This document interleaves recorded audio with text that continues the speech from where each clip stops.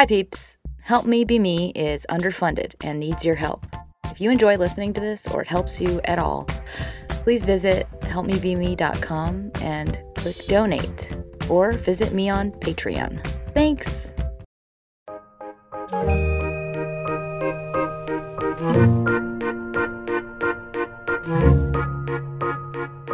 Hi friends, it's Sarah May. How are you? I'm good. Thanks for asking. Today I have a request from Twitter from Chesty LaBlue. Lovely name. So this is about perfectionism. So Chesty said, I think it's something that will really help your listeners because not every perfectionist understands that they are one. So true. So this is for anyone that has perfectionistic tendencies and maybe is struggling with some of those. It's because you might not realize that you are a perfectionist. You might just think you have a really high bar and believe in excellence. And I think a lot of perfectionists think that. Like, I think because it's a praised skill set in many ways. Like, to be a perfectionist means you probably are pretty anal and like things clean and ordered, and you strive. And all of those things in today's society are pretty rewarded. So you might think, yeah, I'm just kick-ass. And I would agree with you, unless you are robbing yourself of wellness and happiness and health and presence, like, and joy in your life. By that, I mean, are you unknowingly running yourself into the ground? Or are you possibly just robbing yourself of the downtime, the enjoyment, and the balance that you can have in life? Perfectionism is kind of like a helmet you wear through life because it alters your view of everything. It alters your experience of everything. It alters how you feel, how you behave, and also what you can appreciate, like what you get to actually enjoy in this life. So with that, there are 3 parts: the what, the why, and the how, the tools. And as with all of my episodes, remember, I'm a regular person. I don't have any degrees or any specific expertise. This is just my opinion, so take what helps and leave the rest. Part 1, the what. You perhaps have an eye for the details or a need for order. Maybe you have an expert level of understanding in XYZ. Maybe you have a desire for cleanliness and aesthetic beauty, or an ability to go and juggle that surpasses all of those around you. Maybe you just have a drive in your personal and professional life. You're just someone who believes in excellence, someone with impeccable taste or an enviable Instagram. Maybe you work out every single day and you only eat a very specific list of foods, or you always make sure your hair's did, your nails are done, all your car's washed. You feel a sense of calm, and you kind of feel like high when you are in that peak state of checking all the fucking boxes on that to-do list. But you do it so consistently that it's like a full-time job. And maybe your pen is even just so, and the paper you write on is just so. Maybe you feel really proud when your schedule is totally booked up. And I mean, that's a lot of people right now, just because of the way the world works in a overscheduled society. The flip side of these qualities, I would say these are qualities, is it's pretty invisible.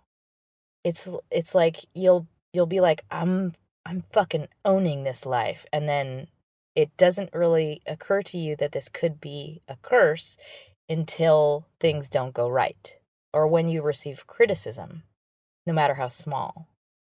Another way to describe this is your suffering comes in the form of inflexibility, black and white thinking, a need to control, and an eye for flaws. So like a constant focus on what went wrong versus what went right. And you have maybe a really severe level of harshness with yourself that ends with you feeling like a failure if you misstep even the tiniest bit.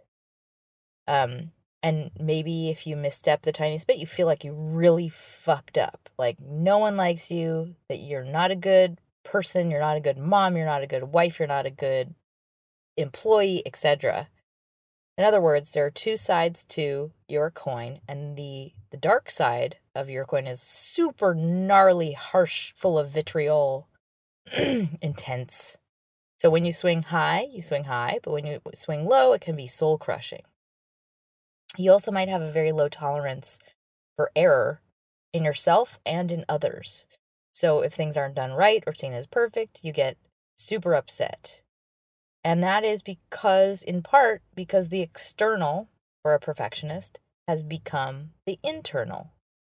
And so if things are good on the outside, we feel good on the inside. But if they are not, then we feel like shit. And that's because we have a perception that we control everything around us. And because of that, a lot of things suck for perfectionists. Like you might feel like you get stolen by your fixations, like these external measures for, I am good because everything is in its right place. Instead of relaxing and tuning out for the party, you might spend weeks planning and then get pissed off that the glasses are not being used with coasters or something like that. Or the face painter has terrible skills or whatever it is. So instead of being able to take a nap on the couch, you find yourself going over it again with a lint roller. And this kind of state of being also affects others you love. It can affect others you love in a negative way. Like your habits might make others feel on edge or nervous or afraid of messing up because they know you're never at rest. So it doesn't allow them to be at rest. It's kind of like being a crack addict all the time. Your brain catastrophizes and overestimates the possibility of bad things happening. You're like hyper vigilant. Your body maybe also overreacts to things going wrong. Like they might feel like an electric shock when in reality it's actually just pretty small. It's fine. Not that big. And your brain is kind of constantly working. Like you're anticipating, planning, scrutinizing, replaying, taking apart. Was it good? Was it bad? Was it good enough? So you're never really unplugged and you're never really savoring or switching to the fuck it position. Like, in my humble opinion, a lot of the good parts of life, and I think the balance in life, comes from spending a balanced amount of time in the bucket setting. Like being okay with messes, being tolerant of errors, being lazy, and allowing for passive, non-thinking time. Which brings me to part 2, the why. Well, sometimes it's genetic, and sometimes it's because of a lack of control and suffering experienced as a child, or an oversensitivity to the unknown. So, like an intense vulnerability. So if it's something you experienced as a child, it probably drove you to create order for yourself. And that's because perfectionism is sometimes a coping mechanism. It's something to help you deal with anxiety and stress. And it's actually totally unrelated to being perfect. For example, let's say you're a person who really just feels vulnerable all the time. Making things around you feel ordered and clean and perfect is a way to soothe that feeling of powerlessness. So I call habits like these a game of dolls. Like it's a board game, something we play that's custom to us, that takes us out of the pain of everyday life and has our own rules and our own roles, and we control everything. So it's like we play these games because we're like, now everything is right because this person loves this person and this person's going to say this. And like perfectionists often use making things around them perfect as a way to feel calm and safe. It's kind of like a hobby or an addiction. It's something to focus on when we feel anxious or low or insecure. Because when you are creating an external bar for excellence, something that feels measurable, then we can control it because we can alter it. So it's, let's say it's like, me being okay equals all of these things in my life looking perfect, or having all of these perfect things, or executing excellence. This equals perfection. Then X equals me. I equal perfection. It feels grounding. It gives you something to tether your identity to, like an equation. But it's a really dangerous, unhealthy habit to identify with external bars, because what happens is you live and die by them. So, for example, if your souffles fall at the party, you feel like a total piece of shit. Like you feel devastated and fixated, and you don't have control over your inner compass for yourself. The souffles do. And that's a very dangerous thing to have happen to you, because it means, like, if somebody tells you, like, I hate you, I chose someone hotter than you, you believe them and your confidence falls with them. For example, if you feel driven to maintain perfection in your physical body, and let's say you get sick or you break your leg and that alters your ability to maintain your body, then you might feel completely despicable. And that's just the natural other half of needing to be perfect. It means if you're not perfect, then you are a total fuck up. Like, there's harshness built into the ideal or the aspiration itself. Also, perfection is impossible. So by default, the bar is always out of reach, just slightly out of reach. So your whole life is spent in a state of almost there. I'm almost there. If I just had blank, I would be happy. If I just got blank, I would feel at peace.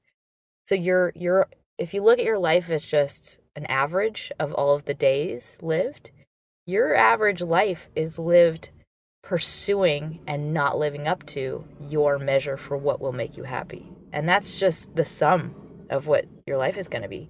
You're frozen in the pose of chasing. You're striving, but not fully making it. And as soon as you do grab it, it's like out of reach again, because it's incredibly temporary and impossible to maintain. By default, it's very difficult to maintain something that's perfect. And what a miserable life. I mean, it's not easy. It's not enjoyable. I mean, maybe parts of it feel really rewarding, but it's like you're constantly in the state of almost losing it. So I would say right now, scan yourself, just reflect on yourself and your life and ask yourself, is more of my life spent striving or enjoying my fruits? Am I in a state of discomfort when everything is just fine and nothing needs to be achieved? Or am I in a constant state of adding to my list, of looking at what else I can strive for? Give you a moment.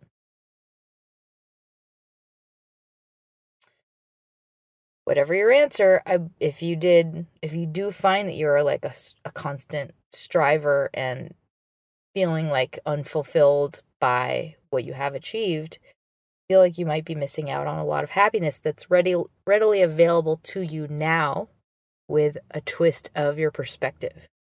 Which brings me to part 3, the how, the tools. All right, this is kind of redundant, but the first tool is called gift or curse. I want you to think of this as like a Cosmo quiz for you to take while you listen to this. I want to ask you to ask yourself whether or not your particular level of perfectionism is getting in the way of you living your life more authentically. So here are a couple of questions. Do you procrastinate because it feels too overwhelming to even fathom doing something less than perfect? Do you feel like every failure or criticism is way more important to you than every success? Do you feel that most people in your life fall short of your standards, including yourself? Are you more frustrated with life than satisfied with life on average? Are you unable to go with the flow or let others plan things imperfectly? Those are my questions. And they're kind of trick questions, because being a perfectionist comes with a lot of gifts. It means you are a tryhard and you likely execute things better than others. However, My point in asking you those questions is, all of these gifts have to be kept in check and tempered. Like, you have to actually choose when your gifts are getting in the way of your life and when they're actually helping. Like, you can actually disengage from them even though they are a part of you. Okay, next tool is called Spy the Goggles. As perfectionists, we have an intense pair of goggles that we are wearing all the time, and they warp our view of ourselves and our surroundings. And we forget that we're wearing them. We can't see that they're on our face. And what I want to invite you to do is get tiny moments of perspective just to see around them, see how thick the lenses are, and realize your vision is warped. So this is just a tip, a way to do that. You can actually recognize how the goggles are altered by looking backwards. So, for example, find a something you did that was like, an essay you wrote, or something you won an award for, or maybe a photo of yourself from a long time ago, and remember how you felt in that moment and what your perspective of was in that very moment when that existed. And now look at it from your perspective today and see if you have a totally different view. I mean, the goal of this exercise, I'm hoping it works for you. The goal is for you to see, like, oh, I was so hard on myself. I was so unhappy with the way I looked, the way I performed, the way I whatever. And now I can see, like, I was pretty fucking good. I did a great job.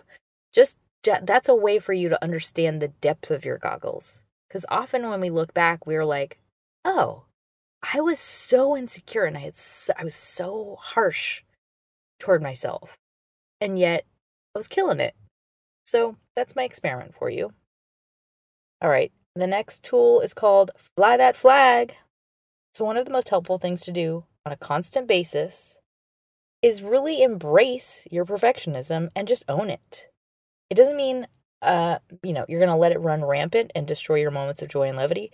But as long as you are aware of who you are and what your habits are, it actually makes it possible for you to choose otherwise, like in the moment.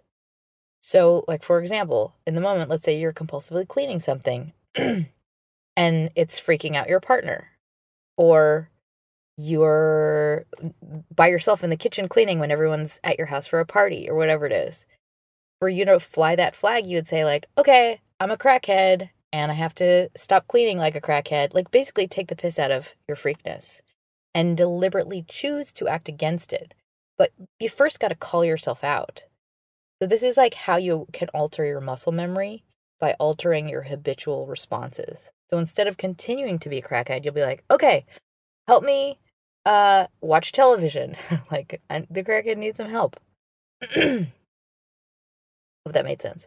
All right, next tool is a journal reflection. And it's a prompt for you to journal about. So this is really about recognizing what will make you the happiest. There's a good documentary on Netflix called Happy. And in that documentary, you will see that a lot of the people who are happy, really, really fucking happy, they just live very simply. And they have a clear hierarchy of what is important in their life. And it's usually family, and it's usually like spending time with people they care about. So I want you to reflect in your journal about your level of enjoyment of your life. And basically ask yourself, am I enjoying my life currently? And when you are reflecting on happiness, I want you to look at what are the moments in your life that have brought the most joy to you. I'm going to guess it's moments between you and friends, or getting out of your environment, like going on a vacation, travel maybe. So the majority of your experiences that bring the most joy to your life are the ones that are the most lasting memories. Like, they stay with you for a reason. And they're usually not to do with projects or cleaning, things or whatever other perfectionistic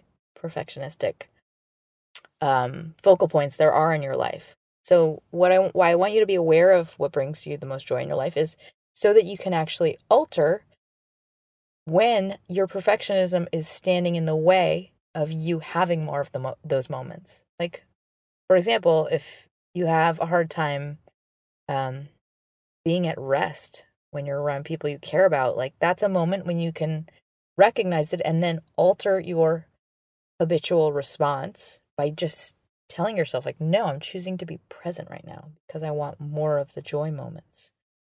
Because it's true, it's like a busyness habit almost. It can really just take over, like an unconscious habit. You can just take over your body, and all of a sudden you like kind of, zone out into like perfectionism mode. All right, the next tool, mess muscle reps. Because perfectionism often drives us blindly, it's something that like we can't really see we're doing it, and it can loosen its grip if we practice deliberately leaning into the opposite. So leaning into messiness and sloth, or just tolerating the gray, leaning into imperfection and not having to double, triple check something and not having to, like deliberately forcing yourself to alter the habits of your particular perfectionism can help you broaden and loosen and change your mental muscle memory. So I encourage you to build those, do some mess muscle reps. Practice allowing things to be messy and imperfect and just tell yourself like I'm building muscle right now. I'm broadening myself and who I am and my capacities. All right, next tool is called anti-black and white serum. So perfectionists have really difficult time with criticism and any kind of failure. And as soon as there is a feeling of attack to our ego, it's like our brains go haywire in defense mode.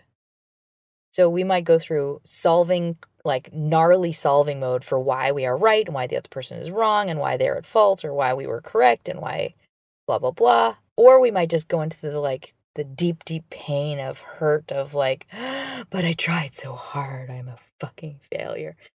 There's these like super dark, it's like I'm either the best person in the world or I'm like the worst fucking failure ever.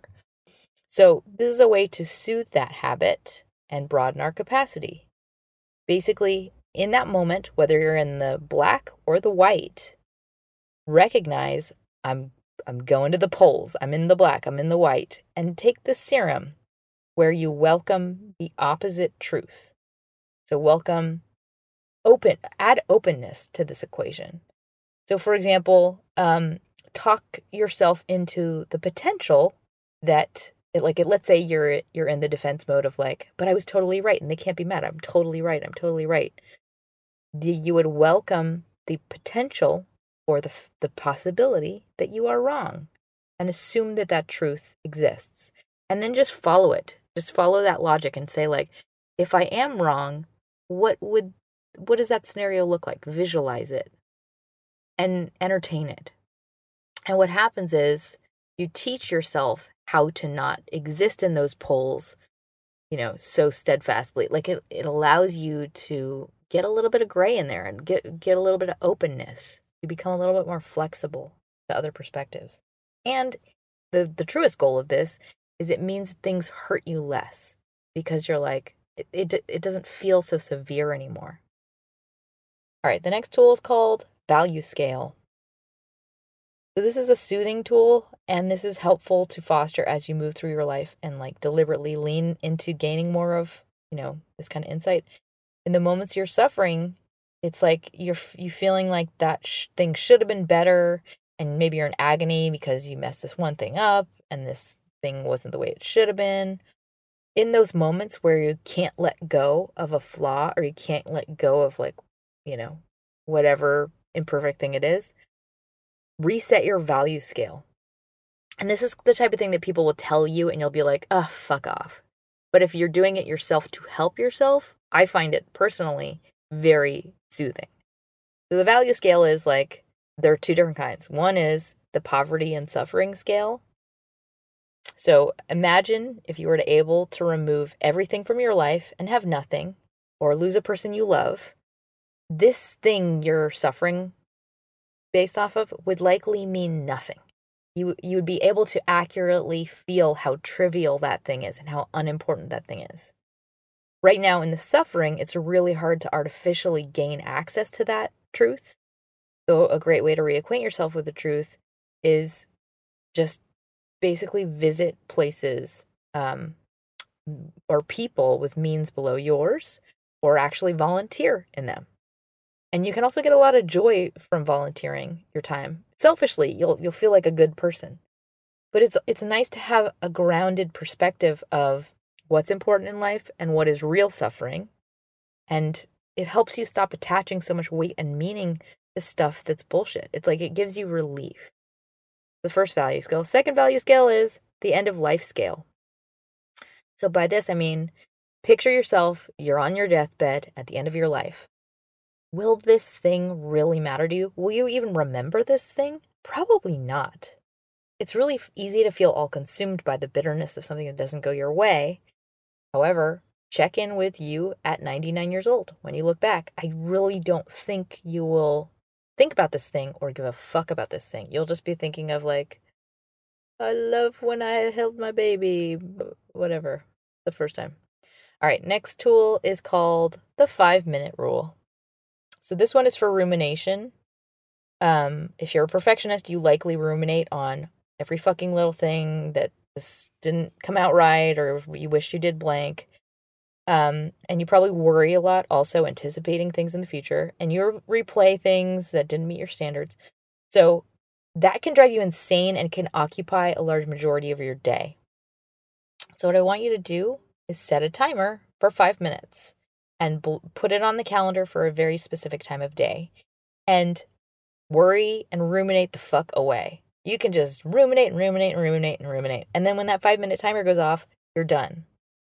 And this is the only increment of time you are allowed to do this.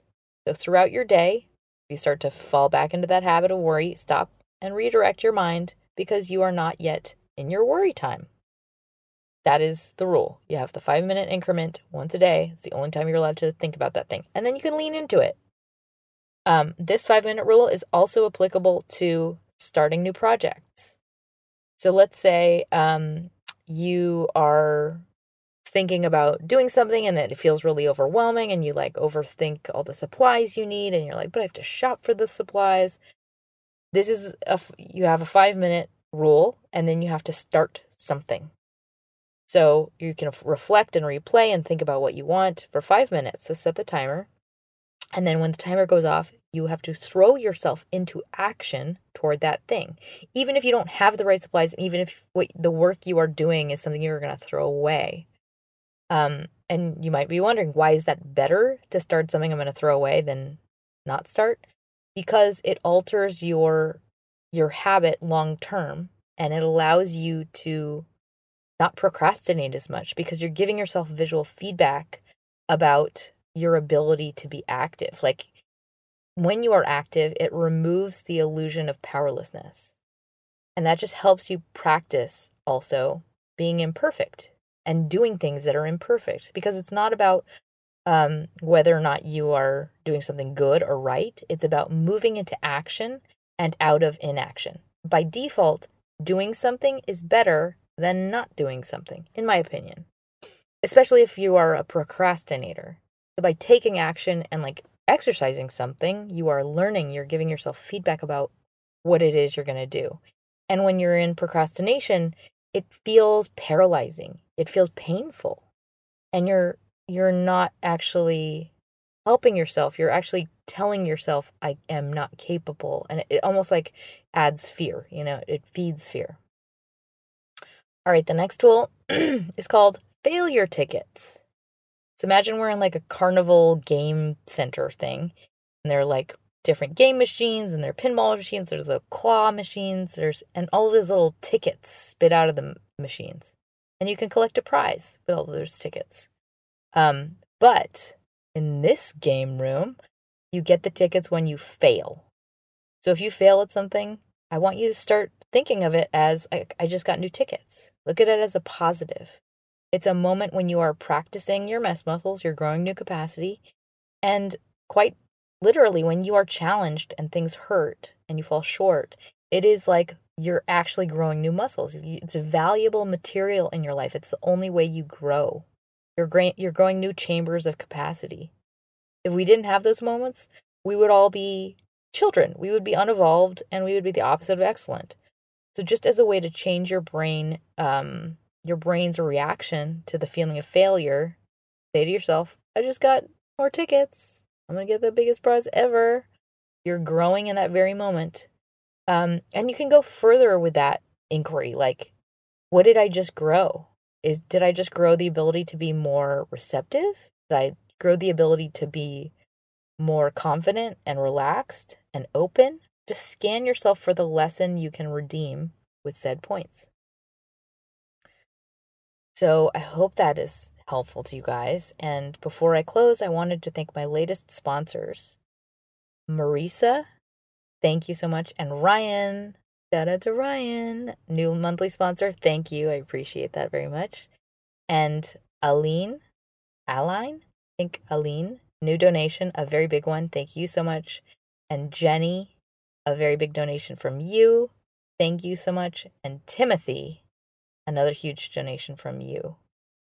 Jenny, I think you gave me a really big one. I want to thank you doubly. All of you, though, I appreciate you. You really help this show happen. You inspire me. If anyone out there who listens and gets something out of this show, if you have the means, donations help me out a lot. You can head to yaywithme.com and click donate. And if you don't have the means, I totally get it. If you could write a review on iTunes, I would appreciate it. And if you could share it with someone you think it could help, I'd appreciate that as well.